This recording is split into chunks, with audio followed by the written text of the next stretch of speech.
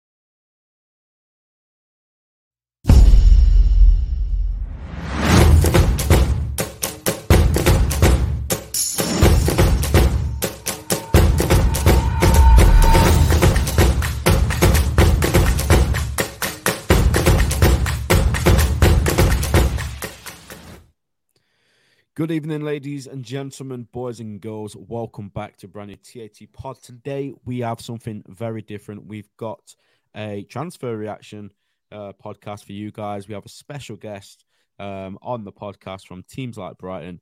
And essentially what we're going to do is talk all things Alexis McAllister, all the updates that we've had today.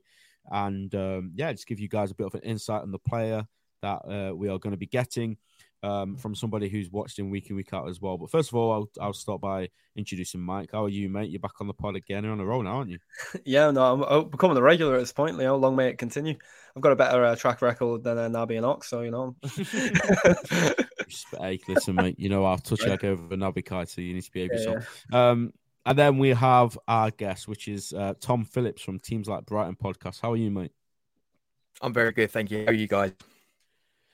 Yeah, I mean, look, there's been a lot of, this is taking forever kind of thing on social media. And it's still, you know, we just had a brief chat off air and I'm probably going to get you to repeat what you said to me just a little bit later on. But as far as we're concerned, you know, this is over the line and that's what we've been told from very reliable people. So that's what we're going to run with from our end at least. And like I say, we're all happy about it. You know, it's a player that we've been told about for a while now, and it's a player that I'm pretty sure 99.9% of Liverpool supporters are all absolutely buzzing for. So, that's where we're at. But then we're getting some comments before we get stuck into it. Footy Boy, big up yourself, mate. Hamza, how are you doing? Mac 10, hello, Ben, Mac, and Tom. Big up TAT, hello, Hamza, and hello. Saying hello to each other. Lovely stuff. You love to see that, don't you? Sometimes in comments, you see people arguing with each other and fighting back and forth. But let's get straight into it. Let's get the updates that we had today straight off the bat before I come to you. We got this, aka, so Tom knows, the Paul Joyce dagger. This is Paul Joyce put out an article, Liverpool aiming to sign Brighton's Alexis McAllister this week. This was at 9:45. And then Fabrizio Romano later on at 11 o'clock, you know, he tweeted those magic words. Here we go. Full agreement completed on the contract. Understand it will be valid until 2028. 5-year deal. Liverpool will pay the buyout clause in the next days, way less than the reported 60 million fee. Medical tests in 24 to 48 hours. Done, he says. Straight off the bat, we'll go with Mike first of all, because, you know, we need to get our thoughts before we go to the expert, of course. How are you feeling about this, mate? I mean, this is a player, it feels like we've spoken about on podcasts now for a long, long time. It seems like it's edging closer and closer and closer, and it's just a matter of a couple of formalities for club announce it. Yeah. How do you feel? Well, we were saying off air about, you know, how we're all scarred by Nabil Fekir, right? And we thought that was all through and we were getting ready to see the interviews, you know, buy the T-shirts. Thankfully, I don't think McAllister has such an injury track record, so I'm not concerned about the medical. It is just ironing out a few issues. Until he joins Liverpool, at least, then he will get into it. I hope you know that. Yeah. Well, the moment he gets in touch with our medical department, you know, 3 games a season, but it's all right. No, I'm very excited. Like, obviously, Tom's going to be able to tell us a lot more, but from the outside looking in, he seems like a quality player. He seems like a player that's almost undervalued by parts of the Prem. So, yeah, I'm very, very excited, and I'm actually really excited to pick Tom's brain because I've got a million and one questions for you, mate. To be honest. I look forward to hearing them. Yeah, I mean, Tom, kick us off, mate. Obviously, Brighton fan, lifelong. It sounds like from what you were telling us earlier about some of your experiences, and we were talking about Europa League just briefly off here. This is a player that you've seen sort of develop from a boy to a man kind of thing. You know, you signed him and loaned him out twice, I believe. Yes. To two different clubs in Argentina. So if it is to all go ahead, mate, and he does leave the club, what sort of player are Brighton losing here? Easily part of our spine for us. He's been so crucial to us in terms of how De Zerbi plays. I'm sure if some have been able to enjoy the highlights and some of the passages on social media under us, guided by the Italian, you'd see that really you get glimpses of how crucial that midfield is. And the duo of Moises Caicedo, like that ball-winning midfielder, and then Alexis McAllister kind of carrying that ball forward, start those attacks from the centre. You could see that how instrumental, and they just work so well. And De Zerbi's made it no secret in the past that we're expecting to see both Caicedo and McAllister go, which is heartbreaking. But for many Brighton fans, we kind of expected it during the World Cup, even before it, when we got that of his new contract, because we just felt like that was just business from Tony Bloom and Paul Barr's end. But look, you guys are getting one hell of a player, I think, and someone that I think is really going to be a piece to really solve the puzzle and the dilemma that is Liverpool's midfield at the moment. If we go by what we've seen this season over at Anfield. Yeah. No, 100%, and it is a signing which is definitely needed. You know, you've hit the nail on the head, mate. The midfield's just not really been existent at all. And we look at teams like Brighton, who, of course, at the start of the season, I don't think anybody had them down to finish in the top. Did you finish fifth in the end? We finished fifth. Yeah, I don't know which way it was. I've not looked at the league table in a long time. But yeah, no, obviously you finished sixth. So nobody had them down for that. And it's like, when you look at a team like Brighton, and obviously, you know, I say this with massive respect because you've done incredible over the last 2 seasons, but it's like, how can Brighton have a midfield that is like on a different level to ours? It makes no sense. And of course, we were speaking about your recruitment team, and obviously it's down to them and the job that they've done.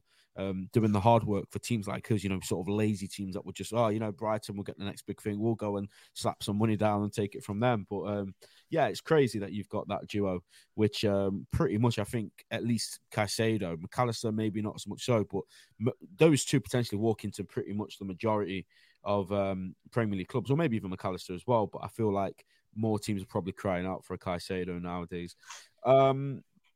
But yeah, just before we go back to Mike, you touched on it just then. He signed a new deal, didn't he, before the World Cup? And obviously that's the deal that has all these sort of clauses in, and the release clause. And of course, today, Twitter, and especially on our end, has kind of blown up at the fact that people have now found out that the clause is 45 million or less than. Do you just want to briefly touch on what you was telling us off air, and how there's still probably going to be other clauses added into that to make this deal go ahead? Yeah, of course. So I think what has to be clear on this is that there isn't particularly a release clause per se that, you know, you and I are casually used to whenever we play FIFA and Manager or in previous transfer stories. What we have, David Ornstein pre-reported on this a while back at The Athletic, is that there is a release mechanism in place. From my understanding, the contract negotiations went ahead just before the World Cup. McAllister made it clear that he would like some sort of a release clause in place so that he could go to of a high stature, was the line I was delivered anyway. And the club were very reluctant. Bloom and Barber don't like to put a straight fee in. There has to be something else in place, just so that there is almost a kind of like an interest in the transfer going forward. So there are quite a few clauses in place. They are complex. They're not as simple as, you know, as we discussed in the past about appearance fees or winning trophies. That they are very much a mechanism. Tony Bloom is a mathematician. He loves his stats. He loves his data. That's driven our recruitment in the past. So I understand from it, yes, the fee of 40 to 45 million pounds is sort of like the flat fee to start these negotiations. And I believe up to 4 clubs have actually tried to meet that. The only team that McAllister is actually interested in joining is Liverpool. So I think that's the only reason why Liverpool have been in this for so long. He's made it very clear in the past. His dad, Carlos McAllister, who played over at Argentinos Juniors and Boca Juniors as well, back in his playing days. Yeah. There was only ever been that one discussion, that one team, and that was Paul.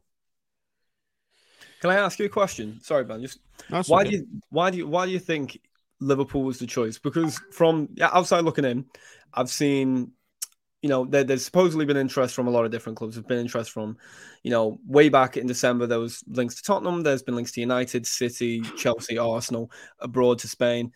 I say Tottenham, Ben probably chuckles under his breath. But I was laughing at United, to be fair, because we've done it again, but carry on. I'm off at Tottenham.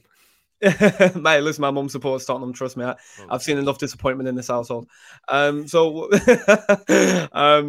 yeah, so why do you think that Liverpool was the chosen destination? Do you think that is his father thinking this is a stepping stone? Because I'm not discrediting my own club when I say that, but I've seen enough players from South America, including Suarez, very close to my heart, and not necessarily use Liverpool as a stepping stone, but not see Liverpool as their final destination. They see Madrid and Barcelona and go, that's where I want to be. Do you think McAllister is one of them, or do you think McAllister wants to see the Premier League as his main area? Bit of a loaded question, but it is. But the simple answer to that is that that's not McAllister's thinking at all. I think that's something that is definitely within his team, but he's very much a guy who is dedicated to the club that he plays for right now. There were talks of him leaving in January, but he quashed those very quickly, saying, Brighton have done so much for me. I really appreciate them. I don't want to finish as I am right now. I want to really push on. And behind closed doors, I think he made it clear that he wanted to make sure this club gets Europe. De Zerbi was very passionate, and it was very much, I think if Potter was the manager in January, McAllister would have gone. I genuinely believe that. Yeah, genuinely believe that. De Zerbi is someone that Potter laid the foundation of how this club has been playing. De Zerbi is that guy that's got that mental and that mental capacity to really just put that arm around the shoulder and just say, push on, I believe in you. And you could just look at the case study, what he's done with Solly March. He's just unleashed an absolute animal in him. And if it wasn't for his injury, he would be in the England squad right now. And I know I say that through rose-tinted glasses, but look, I digress. McAllister. Yeah, McAllister is someone that wants to be somewhere for long term, and he's done that a fair bit for Brighton. Yes, he spent the first year, 18 months on loan, but he had to for work permit reasons. Of course. Since then, he's been very committed to us. He's loved by the fans. I mean, the guy stops outside the training ground and just shows off his World Cup medal. He has it in his glove compartment in his car, for God's sake. I'm doing the same, to be fair, mate. I think many of us would. Look, he's the only World Cup winner we've ever had in the club's history, and I believe he was 6th, if memory serves me right, from my very, very quick brief research this morning. But I think the main thing he wanted was he wanted to play his kind of way, and he wanted a style to suit that. It worked under Potter, it worked under De Zerbi, and really when I look at the options that he had, Liverpool made the most sense. You've got an aging midfield, you've got gaps in there that he can really fill very, very quickly and with ease. And I don't think he'll be a stranger to the gegenpressing style that Klopp likes to deploy. I don't think it's going to be a very hard time to gel. I think he's going to fit in very quickly. And the fact that you've got this done so early on with a full pre-season under his belt, come that first match, he's going to be looking like as if he's been there for, 5 years. Yeah. Tom, can I ask you about that? Because that was one of my questions a bit further down the line. I saw a couple of Brighton fans today talking about him. A couple of people said that there was a little bit of a settling in period when he did finally get to be able to play for you guys. He needed a bit more. I think they were getting at maybe some support from within the club, like teammates, and just kind of like maybe managed a bit. So from what you're saying now, do you think that's not going to be a problem for us? He's sort of at that phase in his career where he could go to a team like Liverpool or Man City and just sort of, okay, I'm here now. I've got the shirt. I'm going to start games and everything will be fine. Or, yeah, like you just said, do you think there could still be a bit of a settling in period? Because we've made big signings before and Klopp hasn't always just, okay, now go and play. Look, I think the main thing you really need to take into account is that, yeah, there had to be a bit of a brief settle-in period, but this guy's from Argentina. He's managed to get himself back over to England, and then all of a sudden lockdown happens. So there were a lot of environmental factors beyond his control that really hampered that development. I wouldn't say now, I mean, you look back on it, like when he made his debut, I believe he was 21, 22, which is very young. Now that he's matured, he's 24 years old. He is a commanding presence in the dressing room. So his mentality and sort of his mental attributes has gone from down here and they've climbed up to there. And it's there's solid foundation there. And that's down to the strong characters he's had under Potter. He's down to the strong characters he's had under De Zerbi. And I think that he's now kind of like broadened himself up and he's kind of understood the demand of not just Premier League football, but England altogether. It's a culture shock for him. Even though that he's got family relations up in Scotland, I don't think he's really had that kind of like big sense of commuting up to Glasgow every now and then. Yeah, of course. So he's now familiar with the atmosphere. Now he Argentina international. He was a regular in the World Cup. One thing I wanted to point out is the fact that the one game that he didn't play, they lost. He was, and Argentina midfield was anonymous in that match as well, I hasten to add. This is a guy that will fit in very quickly. And, you know, this is a guy that's probably going to be sung the praises from Adam Lallana, a guy who actually was his mentor at the club as well, because they wanted to play both a similar role, and Lallana just got teach him, and McAllister got told to learn from Lallana because, you know, Lallana's Adam Lallana. I don't need to tell you guys, so you know about Lallana more than I do, really. Well, Tom, I'll ask you this. So when I think of Adam Lallana, for example, you talk about mentor, and the one thing about Adam Lallana that in his final year, specifically with Liverpool, he played in 3 different positions. He played as a 6 and an 8 and a 10. Now, the reason for that was very much he was filling slots. Now, with McAllister, I've seen a lot of talk about this where, okay, you can play as a 6, he can play an 8, plays an 8, play as a 10. I don't see him as a 10, I see him as more of an 8, even though I do think we'll probably give him the number 10 shirt. For you, in terms of what you've seen at Brighton, especially over the last 12 months, how does he fare in each of the roles? How does he fare in a 6? How does he fare in an 8? How does he fare in a 10? And in your mindset, when you look at this Liverpool side, where do you think he'd be best suited to play for us? I'll answer that last question, and it's very simple. He is a number 8, I think, in that Jurgen Klopp midfield 3. I think it's important to know what is Alexis McAllister's style of play. He's very much an attacking-minded midfielder. When he was at Argentinas Juniors, he was more of a number 10. He played an attacking midfield role for that club. And then when he had another loan spell over at Boca Juniors, he was deployed more on the left wing and played in sort of like a more playmaker role. So he had very much attacking attributes there. That was no secret when Boca got told that his loan spell would be cut short early because he qualified for a work permit. Fans were devastated, and from memory, they went on for a pretty poor run of form as well because of the influence that he had. He controlled in midfield and in the centre whenever he got deployed in the middle, and he was very influential on the wing as well. When he came to us, Potter was tinkering, and I think that's another thing as well that came into why he took so long to settle in with us, is the fact that Potter was still trying to find some momentum and some understanding in terms of the style of play we really wanted to start playing. So he was kind of in that transition period, that transition season under Potter, which didn't help matters. But now, after seeing him, when you see him line up, and it really annoys me when sites like Transfer Marks put him down as a defensive midfielder. He's not, because when you see him play, you know he's not like that. He sits in that 2 in the typical 4-2-3-1 formation, yes, but when he gets that ball, he is going to be pushing forward. He's going to be looking for that pass down the channels. He's going to be looking to support your wingers. He's going to be looking to create an opening for himself so that there's a space to draw the defenders out, so that there's an opening there. I think that's something that Salah is going to really, really appreciate more than anything, because he sometimes gets double teamed or even triple teamed. But if McAllister is coming into that little pocket of space and draws out one of those defenders, Salah all of a sudden is going to have a much easier shift. And I think we could actually see another really, really good season from the Egyptian because of what McAllister does off the ball. in terms of the 6, yes, he can play there and he can be all right. I wouldn't say that that's something that Klopp would want to put in unless, Fabinho's got another bad injury and... Well, hopefully we'll sign someone. So, let's not even...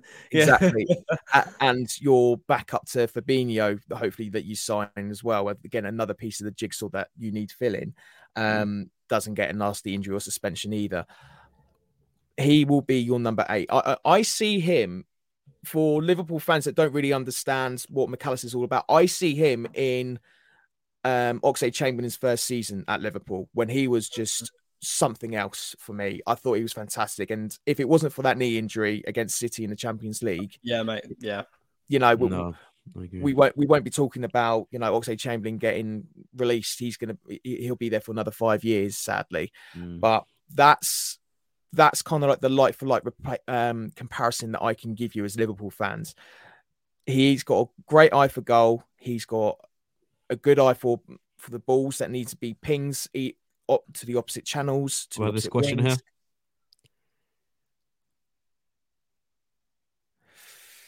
Here? Ooh, great question. I wouldn't say so. I think...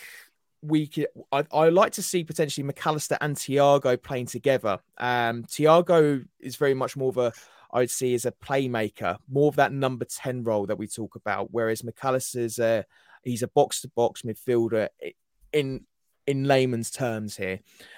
It's hard for me to really kind of describe it. All I have to say feel like he just kind of keeps things ticking over. He just does the basics, but he does the basics incredibly well. Yeah, I'm sure many of your viewers here will talk about, if you watch that Argentina-Saudi Arabia match, the first thing that I always thought is that midfield is anonymous. They had 2 men in that midfield and they were crowded every single time. It just wasn't working out for them. And then when you watch them again in the other 2 group stage matches, they were formidable. They were phenomenal. You really saw the glimpses of why they were the favourites and the eventual winners. The difference to that is Alexis McAllister, because whenever there is a job that needs to be done and no one else can do it, McAllister's got you covered for it. Whether that's making those channel runs, whether that's making those passes, or if it's sweeping and helping out in that midfield, because what your number 6 is has gone for a tackle and is now left that open space up. He will back you up on that.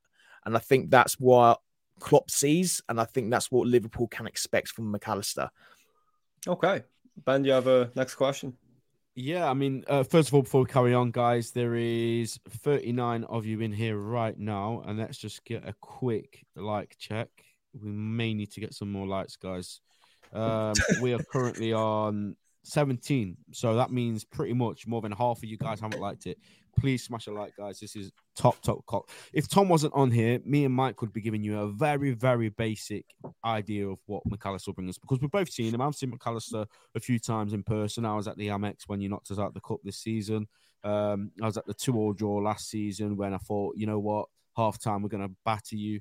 We get a couple players go off and all of a sudden you get back in the game. I've seen McAllister in the flesh, and, he was a brilliant player, and I've always thought that. But if Tom wasn't on here, we wouldn't be able to give you all this insight, guys. So please make sure you smash the like button before we continue. But Mike, I'm just going to ask you a question, mate, before we go back to Tom. Give Tom a little bit of a breather. After hearing all this stuff, mate, about his ability and how he is as a person and as a player, of course, there might be a bit of a flaw in that price tag that we've seen. There's obviously going to be some sort of add-ons, you'd think, and incentives and all of that kind of stuff. But how excited are you now, mate, to see this guy in action, for the first time in pre-season in a Liverpool shirt? Is this something that's really getting you excited for the season ahead? Yeah, no, massively. I think what's interesting about what Tom said there, just in terms of perception-wise, I mean, listen, I'm never going to pretend I have more knowledge than I do, which unfortunately contradicts what a lot of people do on Twitter. When I see McAllister,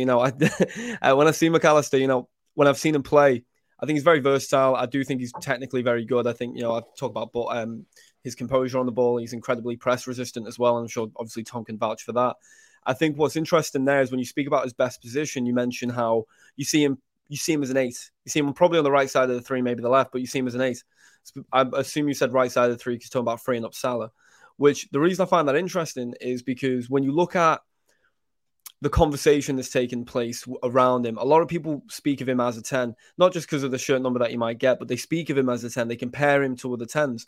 Now, what I worry about, in a sense, is the fickle side of any fan base will jump on this, Liverpool fans specifically. And I'm worried that potentially those who don't know McAllister very well may have the wrong aspirations for him.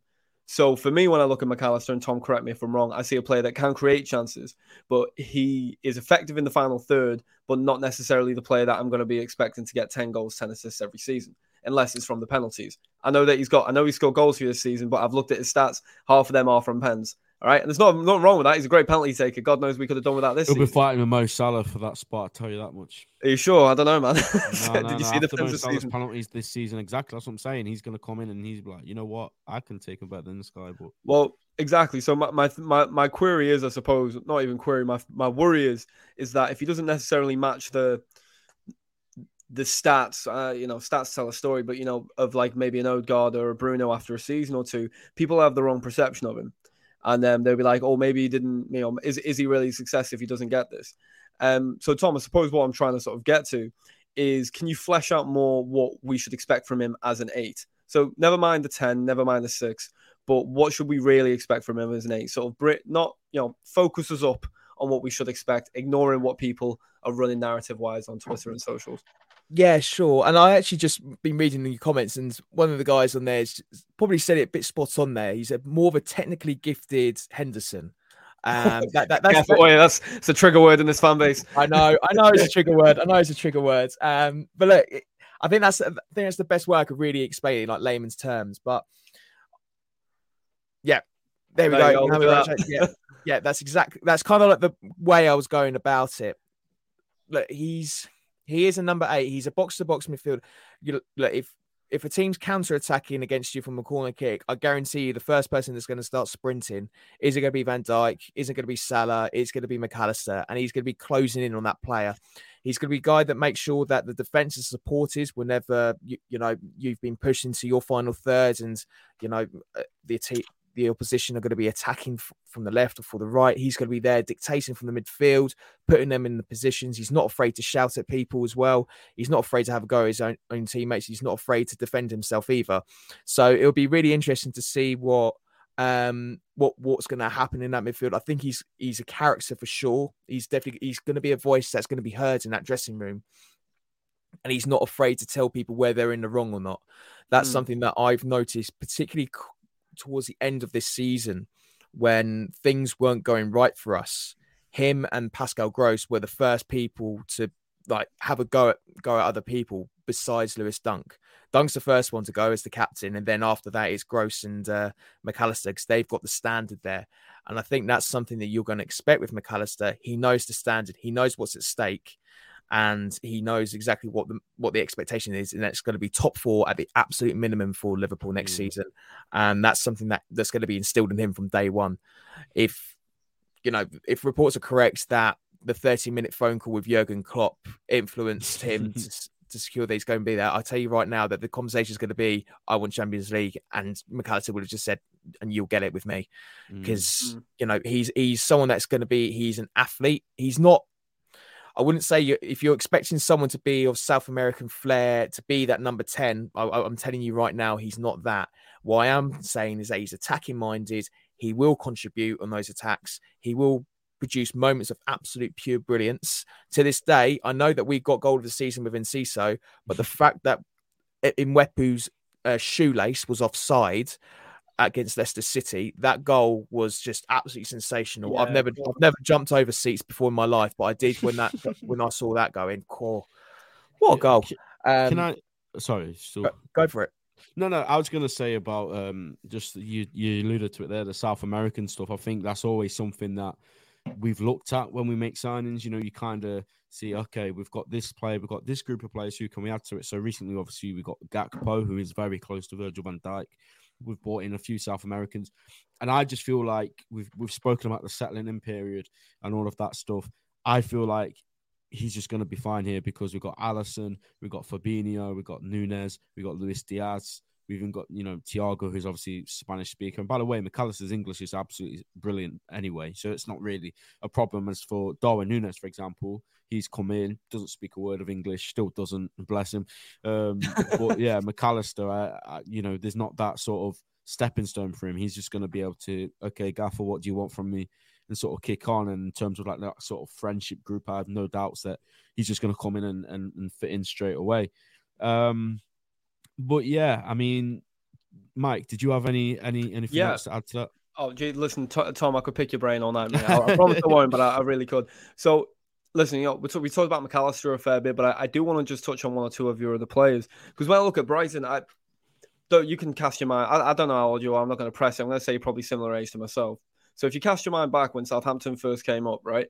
And you had that front lot of, you had Lallana, you had Lambert, you had Luke Shaw coming through, you had, Van Dijk not long after. You had this really young, exciting team that had an incredible recruitment strategy, right? Now, a lot of people looked at that team and they went, phenomenal recruitment strategy, but it's not sustainable, right? And then over the years, they just slowly deteriorated, so on and so forth, went away. There have been other teams that have came through and had similar sort of momentum and then they faltered. What stands Brighton apart from that? I love that comparison. I love it because I just eat it up every time. Listen, it was easy bait for you. Go on. Southampton was actually a massive case study for Brighton when Tony Bloom came in. Look, our owner, Tony Bloom, is Brighton through and through and is someone that his family have been involved with for generations. Okay, I think for as long as the club have been about since 1901, there's always been a Bloom family member on the board. With Bloom, he's invested in the stadium. He's invested in our new training centre. And the main thing he always wanted was to be, almost self-sustainable, bring in young products rather than relying on the transfer market as much as most teams do. Southampton was a fantastic case study for that. They had a great recruitment team at the time, a really good chief scout and a really good scouting network. And once they left, it all fell apart. And you could really see that going forward since, I would say, a year or two after they got Europe. Yeah. The last time anyway, the last season they were in Europe, you started to see signs of them deteriorating. They weren't replacing like for like or certainly improvement. They were stagnating for a fair bit. We're not like that because we have plans A, B, C, D, E, F, G for every single scenario you could imagine. We saw that with Barber when Barber had that interview when Potter left for Chelsea. And he's admitted that there's already a plan in place if the hypothetical of De Zerbi leaving, because they didn't want to make sure they really wanted to make sure that no one is bigger than the club. So that's taking apart every single minute thing within the club. The recruiting is phenomenal. When Bloom bought us back in League One, we had 3 scouts to our name, just 3.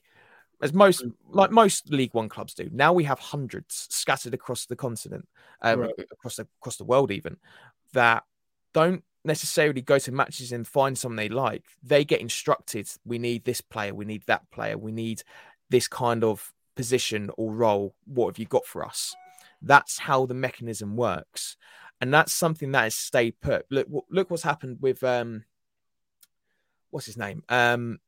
The guy that's Ashworth, who's gone to Newcastle. He was our technical manager, and when he was gone, Newcastle got a fantastic sign. That's probably their best signing since their takeover, really. In Dan Ashworth, he's responsible for so much in the FA. He's responsible for so much with the Albion in terms of what we needed to do to get from A to B and to where we are now.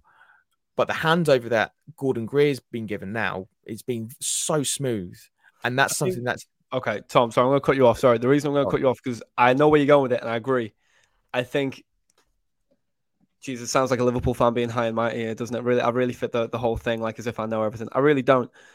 Listen, I agree with you. I do think you are different to Southampton. I think your recruitment strategy is second to none. And honest to God, I think you played the best football in the Premier this season. Not the second, not the third best. I thought you played the best football, specifically after you got the new manager in. I think my worry from the outside looking in, and it is the outside looking in, no one knows your club better than you, right? Is although it is sustainable to a point, all it takes is one bad window, one bad year, and all the hard work goes. So let's say hypothetical that isn't going to happen, but hypothetically, let's say this summer you lose. You've lost McAllister, most likely. You lose Caicedo. Let's say you lose Matoma, right? Matoma was one that enough people talk about for me. I think Matoma was one of the better forwards this season. I think he's exciting. I love his story in general. I do think he's got a very high ceiling. And I do think if he has another good season, he might be the next one out the door, right? So you then go, oh, well, it's fine. We've got Evan Ferguson. We've got Incensio, you've got the number 10 that I can't pronounce the name of. Very long, but you know who I'm on about, right? So you've got all these phenomenal players that come through, but then that's a lot of pressure to put on a teenager. It's a lot of pressure. Now, I believe Evan Ferguson can handle it. I believe Incensio's shown that he can handle it. But try and pronounce his name. Go on, I dare you. I'm not even going to try. You think I'm going to do that? What? I feel like Paul Merson. I feel like you ever seen that video of Paul Merson trying to say Mkhitaryan? That's how I feel. I don't have it in my locker. But you look at those players, and I think I've seen it in the past. I'm sure Ben has as well, where a team relies a bit too much on youth, and it can only last so long before either the young lads run out of legs, run out of confidence, and it all fall apart very quickly. Are you not worried about that at all? It depends what you consider failure, though, I suppose, at that point. Yeah, I think that's the key thing. What is failure? You know, we've always aspired to be a top 10 club, and I don't think that's changed necessarily because we know the stakes of what's going to be next season. I've got no doubt that Pochettino is going to blitz through it with Chelsea, and I've got no doubt that Aston Villa are going to be pulling the strings again under Unai Emery. So it's going to be. I think next season is going to be a lot tougher for us. De Zerbi's made it very clear that we're not ready for 3 games a week. He made that very clear towards the end of the season when we got absolutely smashed by Everton, which to this day I'm forever going to work that out, and I'll never understand that. My best mate's an Evertonian, right? And I was watching that game, and I was like, he genuinely might be like releasing in his pants at this point. I don't think there's any other way to describe it. If you had told me that this season we'd get smashed by you 3-0 and they'd beat you 6-1 or whatever, I'd throw the hat in. I couldn't believe it. I couldn't quite believe it. Say they beat us on aggregate as well. I'm fuming at that. Look, you're worried about the aggregate? Yeah. That's the bit that really annoyed me when my mate said it. Look, it's so easy to go down that route of we're over reliant on youth, and you talked about Matoma there, and again, I love this because no one really knows the players that we've got out on loan at the moment, and Simon Adingra is someone that is done absolute bits in the Belgian Pro League. He's got 30 goal involvements this season, goals and assists this season. He was so instrumental for them in their championship push. And again, they just missed out on the last game of the season in like the most agonizing way possible. Incredible finish, though. For them. Incredible finish. It was just the scenes for it is just ridiculous. Writers couldn't write that. And that's someone that we're really excited to bring in. He's definitely going to be someone who's going to give competition for Matoma. And I think at times Matoma was quite tired towards the end of the season. And he gets battled out more by fullbacks than, your typical wing backs that you now see in the Premier League. When Serge Aurier was at the City ground, had him in his back pocket. Aaron Wan-Bissaka had him in his back pocket in both matches, even the one that we won when McAllister scored that last minute penalty, which is just justice for every single Fergie time moment I've ever had to watch on telly. So that was just that was just it was poetry. And that, by the way, just to let you know, we kind of knew that we were more than likely. I think at this point, people were like sort of 70% sure he was going to come in.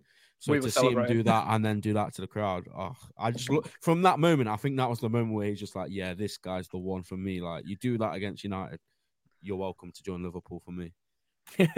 Absolutely. And look, and you look at this guy's celebrations. He's passionate. He got his heart on his sleeve. He will give you everything on the pitch. And if he celebrates, he'll celebrate like a fan. So, and I think that's also something that's going to win the hearts of the COP as well. He's going to be a guy when you see him play and how he acts and reacts, you're just going to be like, he gets it. He gets the club. He gets it all.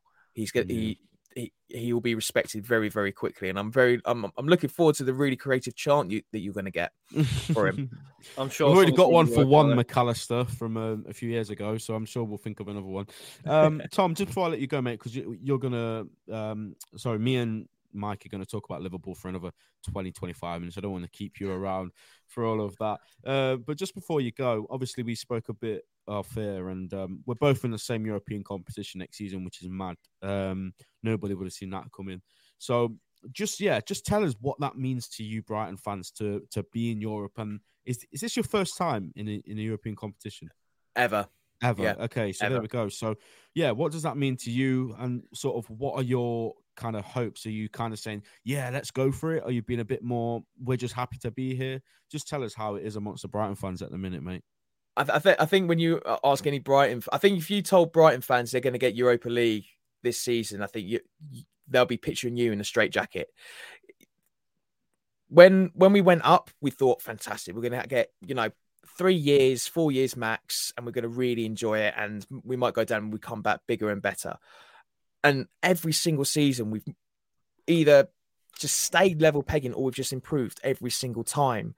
And the dream of and the talk of European football was a bit of a joke towards the start of the season. And then World Cup started, McAllister done well, Caicedo was doing bits, and we were like, we've got a team full of World Cup players here. And like influential World Cup players, not bench warmers. They're first teamers. This is insane. Then we saw the push in January and February, and we thought, here we go. We've got something going here. And when we look at some of the key moments, shall we say, involving VAR, that went against us, it kind of like thought this is criminal. But and we all thought, oh, this is such a Brighton way for it to finish. Like we're going to miss out on Europe because VAR didn't go our way. And, we're the Brighton Twitter going mad about the top 6 bias criteria. The PMGOL doesn't want it. Webb doesn't want it. Like people just venting out their anger over it.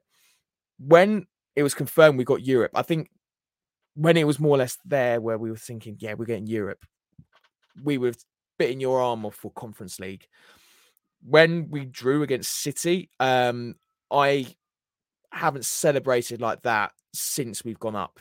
And I don't think I ever will again, because so many of our fans have still got up in our mindset about losing to 9-man Walsall at the Withdean, or getting ponchos handed out because there's no roof at the Withdean ground. Wow.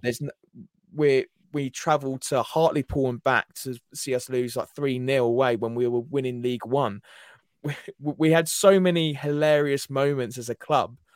It's never been a dull day as a Brighton and Hove Albion fan. And I know that so many people say that about their respective club, but for me, it's just magnified by what is happening here. It means so much to the fans.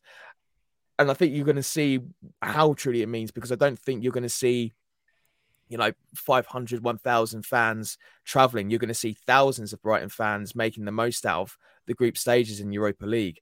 The 1st of September is bookmarks for every single person, because the moment that draws come out and the fixtures come out, we're booking the day off just so that we could book all the flights and accommodation. Like we're planning everything out. The fact that Brighton Hove Albion are on a European tour, crazy, isn't it?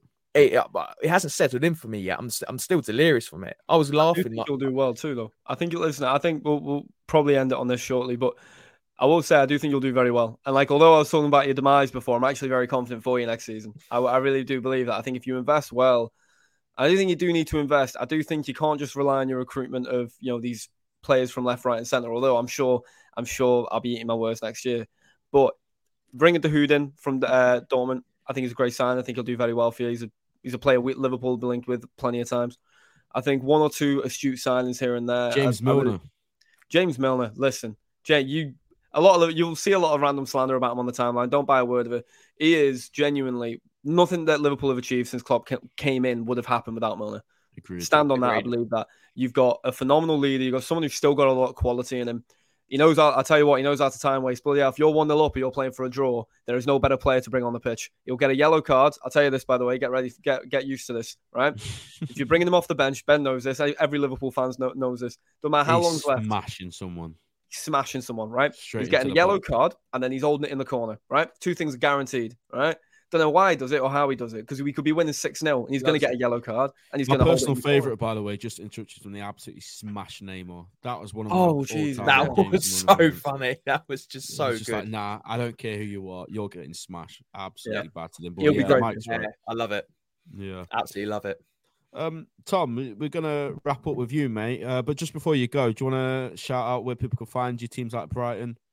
Yeah, guys, if you want to hear about me rambling on about the Albion next season, be sure to like and subscribe to Teams Like Brighton's podcast on YouTube, or you can follow it on whatever you listen on your podcasts, Apple Music, Spotify, the works.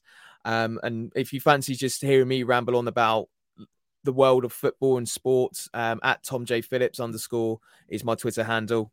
Be sure to send me a DM or send me a chat what my thoughts are. More than happy to have a conversation.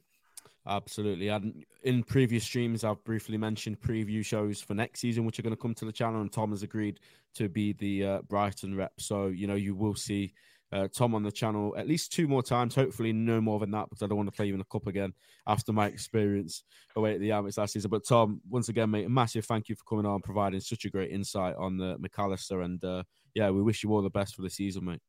My pleasure. Thank you so much for having me on, and all the best. All the best, mate. Thank you. Thank you very much.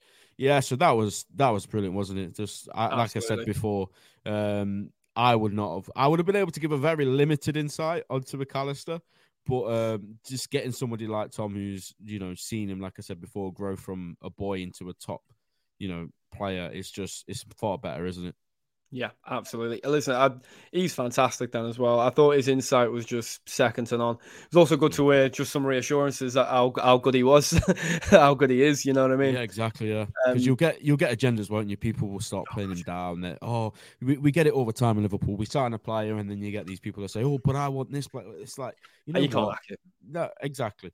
But guys, I did tweet out we are going to start talking about transfers, and there has been a significant amount of people just join the stream, so I'm not going to delay it any further. Let's get straight into the rest of the news that came out today. I didn't want to bore Tom with this because he doesn't really want to. He doesn't care. He doesn't talk about Kefram Taram and players like that. But pretty much as soon as the McAllister news came out, we had some more information from Fabrizio and Paul Joyce. Wait, that's not the right one. Even though his medical is tomorrow. However, look at his face. Apparently, what a beautiful man. So yeah. Although Tom was saying that there are some clauses and stuff that, may still have to be agreed, you don't book a medical in for somebody if you haven't agreed with those clauses and stuff. So, yeah. This was from Fabrizio straight after he did his Here We Go, or a little bit later, actually. The release clause for Alexis McAllister is lower than the reported 45 to 50 million.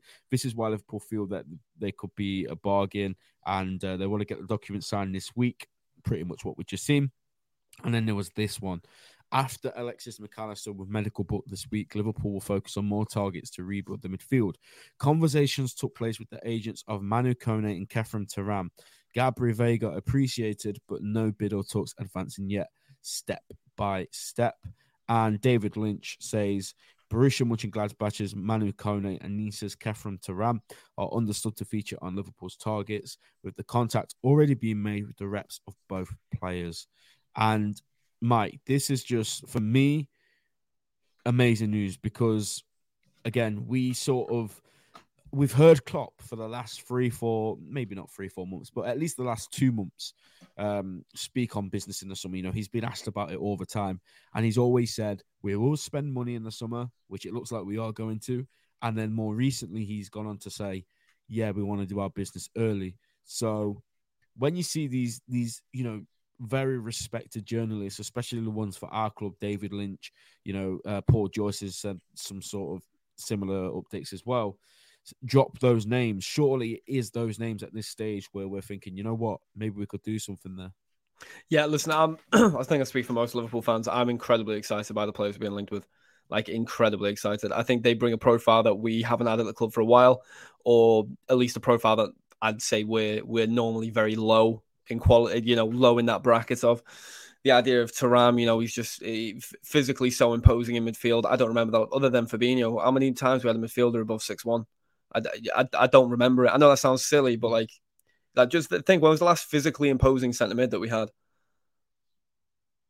I struggle. I go all the way back to Sissoko. What was Emery? Emery, was he that big? And maybe Emre Can, 6'1". He might have been 6'1", 6'2". But the idea of a physically imposing midfielder, other than Fabinho, I think that's massive for us. Technically gifted, young, not that price should matter, but the fact that we're getting them, we could potentially get them for the price. that we'd be looking at. Thuram's 45-50. Stefan in the comments. Yes, okay, no, that's a good point. He didn't make an impact in the team really, but yeah, we did. I saw him score a worldy header against Barcelona at Wembley in a preseason friendly, but that was about it. What a moment. But so I think it's exciting, is it not? And I'll be honest, I don't know much about the Gabri Veiga, the guy that we've been linked with. I don't know much about him. I definitely know more about Kone than any of the other midfielders. But listen, if we can sign Kone and Thuram, come on. What were you thinking about Kone? It was a bit weird for me because Paul Joyce didn't mention Kone. The others did, but Paul Joyce, who is our god of transfer news, he mentioned Thuram. He mentioned, in fact, I don't want to get this wrong. He mentioned Thuram. He mentioned Gravenberch, and he mentioned one more. But he didn't mention Kone, which is interesting for me. I think it may have been Gabri Veiga, because I'm not saying if Paul Joyce doesn't say this player doesn't mean we won't sign him, but it's weird that he's going so heavy on Thuram now. I think that's the second or third time he's mentioned him. Yep. And look, we all want 3 or 4 players. We all want more midfielders to come in. Lavia, Stefan says, he mentioned Lavia. That was it. But do you honestly see us in your heart of hearts signing Kone and Thuram? Both. I think when we look at the profiles of the players that we're linked with again. So Gravenberch, right? So we use Gravenberch and Thuram. I believe they're in the same list. I think if we're looking at another 8 to play on the left-hand side and we're looking at 6s, I think in the list of 8s for the left-hand side, Gravenberch and Thuram are in the same list because they're both such a similar profile. I don't think that's a coincidence. Both technically gifted, physically imposing, and they're progressors of the ball. It's the identical profile with maybe a year apart in age. So I think that isn't a surprise. I don't think that's surprising to me at all. I think when I look at the 6, you look at Kone, you look at Lavia. They're the 2 names that we've heard the most. As I say, I don't know much about this Gabri fella. I don't know. I really don't know. So I don't know what list he'd be in. But I do believe that we have a list of 6s and a list of 8s that we want. And I can see us signing 1 from each. Now, will it be Kone and Thuram? I don't know. That would be my personal preference. I wouldn't mind, don't get me wrong, if we got Thuram and Lavia or Lavia Gravenberch, there's no bad combination of these 4 players. There really isn't. They're all top quality, top talented. They'll adapt to our system well. They're all young. They're all, don't have injury records that are, terrifying. They all fit the profile of what we need, and we'd be able to get them all in some form of combination of the 2 for reasonable prices. And I think that's, so I do think we'll sign 2 of those 4 players from, you know what I mean? Do you believe we'll sign a 6 and an 8? What do you think? Yeah, I do believe we will, but I don't know. I just don't know if we'll sign Kone and Thuram. I just think there's something there for me where we won't sign them both. I think for a start, I think Thuram's going to be very I think it's already been reported that one's going to be more complex to get him because that's going to be more of around the 50, 55 million mark you'd have thought. Kone seems to be a bit of a bargain for whoever gets him. I know Chelsea are interested as well. There are a few clubs that are going to be in for him. So it's just weird to me that it's kind of thrown me a bit how everyone else mentioned Kone but Paul Joyce, and Paul Joyce mentioned Thuram and all the others did. So I think certainly there must be some sort of, let's try get Thuram now. And I think, to be completely honest, he's probably the one that most fans would probably lean towards if it was one or the other. But why do you think that is? Prices, I'm not sure. I just think it's because of that whole right-hand side of midfield. And again, I've not watched many Lille games. I'm not going to sit here and pretend that I watch Lille on my Saturdays. But from what I have seen of Thuram, I've described him as a cheat code. He looks like he can bring you that defensive work, which Henderson used to do at right centre mid. But also going forward, he's as good as anyone. So I just feel like for the way we play, you bring him in, you bring McAllister in. Yeah, we probably still need another DM, but is that going to give Fabinho some sort of a boost? I certainly think it would. I'm not saying that Fabinho is going to be back to his normal self. I'm not saying we don't need a DM, but if McAllister and Thuram were the 2 we signed, I think that's a brilliant start to the rebuild, and none of us know what's going to happen next. There could be somebody secret that they've not announced yet, somebody that no journalist knows of, because that's usually what happens. Yeah, but that's why I don't think he's mentioned Kone, because I think when you look at the UK journalists, for the most part, when it comes to our signings, although maybe Fabrizio obviously will mention it every several hours, go get that engagement. But it's you know what I mean. when it comes to Paul Joyce, when it comes to our ones, they don't mention it until it's days away. Paul Joyce wasn't talking about Alexis McAllister until it was ahead. You know what I mean? After everyone, until everyone else had reported it. It wouldn't surprise me if it's the same for Koenig. So there'll be embargoes that are put on these journalists. Don't talk about these. Talk about these. Don't talk about these. Talk about these. These are the kind of things that happen behind closed doors.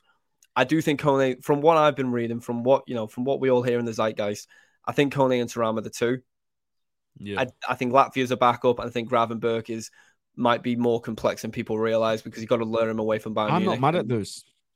I'm not mad at those at all. No, those no, players. Neither Gravenberch is probably the one that I'd want the least, just because I don't think he's kicked on from what we thought he was going to be. He'd be the hardest worked without. He would be. Yeah, but Lavia, apart from his assists against us in the final day of the season, I was massively impressed with him. But guys, before we just wrap things up, I just need you guys to check out Born and Red's channel. There's 52 guys in here. Born and Red, amazing channel, big friends of the Anfield Talk, and they're doing a show in just over an hour at 9 o'clock. If you want to hear more Alexis McAllister chat from people who are much more clever than myself, make sure you check them out. Make sure you drop them a subscription, like the content, and Dory says dream summer McAllister, Thuram, Kone, and Nassi Evander. Then I mean that's a 10 out of 10 window, isn't it, Mike? I mean that's a 20 out of 10 window. You buying 2 centre backs and 3 midfielders, brother. I have a dream, right? I have a dream of that, but I don't see it happening. unless George has got some absolutely sensational jokes lined up, and he's probably stand up Dave Chappelle over here. He's going to need to be to get that done. My God. What a guy. Footy Boy says, I watched him yesterday versus Barca. He scored 2 goals. And I can tell you guys, he was amazing, and he's a similar player to Mac. I actually, I'm not going to sit there and say I watched the Spanish league, but from what I've seen, from what I've read, from the clips I've seen of him, I feel like he's a bit of a Jude Bellingham sort of guy. That's the vibes I've been getting from him when I've watched him play. Describe that more. Yeah, from what I've seen, he looks like when he gets the ball, he's got that burst of pace to take it forward. He will defend. He will get back. He'll cover ground. He'll work hard. He brings that attacking threat. I don't know. I just feel like from the very I only watch Liverpool, right? Liverpool is the only team I give a flying damn about. I don't care about anybody else. So I've watched him across 90 minutes. But again, when we are linked with players, I'm not lazy. I do like to go and look them up and see what they're about. So from what I have seen of him, he seems to fit that sort of Jude Bellingham sort of style. I don't know if it's just me or if somebody else that knows about this player a lot more than me can expand on that. But they were the vibes I was getting. And I even put a tweet out in March where if we missed out on Jude Bellingham, I wouldn't be surprised if we went for this guy because he's got a low release clause. Probably low wages, probably talking for his first Liverpool contract, 80 grand or something like that. So it does make sense if they think he's good enough. You've got the lad from Leipzig as well. So the lad from Leipzig, and listen, I'm not going to try and pronounce his name. Everyone knows who I'm on about. Thank you. I'm still not going to say it because you can say it better than me. But we know who I'm on about, all right? Everyone in the chat knows who I'm on about. He seems to want to move. He desperately seems to want to move to the Premier League from what I've read. And from his interview he gave recently, he definitely seems to be a fan of Liverpool. And then you kind of tie that in with the link that Carvalho has been linked with Leipzig. And it does add more validity as to why we might be a bit more open to letting him go. Because I've seen it in the past with us when we do a transfer, we let a player go to a club, and then about 3 days later to a week, we go and buy a player from that club. Jota is a prime example of it. We let a young lad go. We let a young lad go in Hoover, and we ended up signing Jota within the next day. And if we announce a friendly with Leipzig as well for the summer, then we're cooking. Yeah, it looks like that could be something we try and do in negotiation. It's not the first time we've done it. I can see if Carvalho, we rejected 10 million for Carvalho. If people haven't seen that, we rejected the 10 million pound bid supposedly from Leipzig. We signed him for 6. About that, yeah. I think it was some sort of tribunal, wasn't it? Yeah, it was a tribunal price. And I imagine we're probably going to be leaning to 15 if we can get it. So you think 15 mil off this lad's price tag, that then comes a bit of a 30-ish mil for another player that can play in that final third? Yeah, and Fabrizio, whilst we've been on air, he has said that we have rejected a bid for him and Liverpool don't want to lose him on a permanent deal, but a buyback option could be a solution. So that is certainly one to keep an eye on. It seems like he's a player we don't want to let go permanently, but if the reports that he isn't in Klopp's plans, which is what we've been told over the last week, are true, why would you, if that is a player that we're after, why would you not try and use that as a bargaining chip? You know what I mean? So that is an interesting one, to be fair. And yeah, guys, keep getting your comments in. We are going to wrap things up now, but make sure you smash the like button and subscribe, because like I say, we're on the road to 2K. We hit a K recently, and that is, massive achievement for us. We've been working all season to get that milestone, and we've got it now. So we're just trying to push things on. Not going to say too much for now, but we have got a new sponsor coming up very soon. We're just getting that over the line as well for the podcast. So good things are coming to the show, man. We're going to do preview shows. Tom's going to be back next season to discuss Liverpool versus Brighton as well. So I know a lot of you guys in the comments probably enjoyed Tom's segment. And if you're just joining this now for the transfer talk, go back to the start, because Tom gave us an absolutely phenomenal insight to McAllister, the player that we are getting, the person that he is, and even some sort of clauses into the contract, which some people might not be aware of. So, guys, thank you for tuning in. If you made it to this part, we really, really appreciate it. The support that you guys give us on YouTube, on Twitter, it never goes unnoticed. We see you guys all the time. So, make sure you got your notifications on for more streams for when we sign more players. And we'll see you next time, guys. Take care and goodbye. Take care. Sports Social Podcast Network.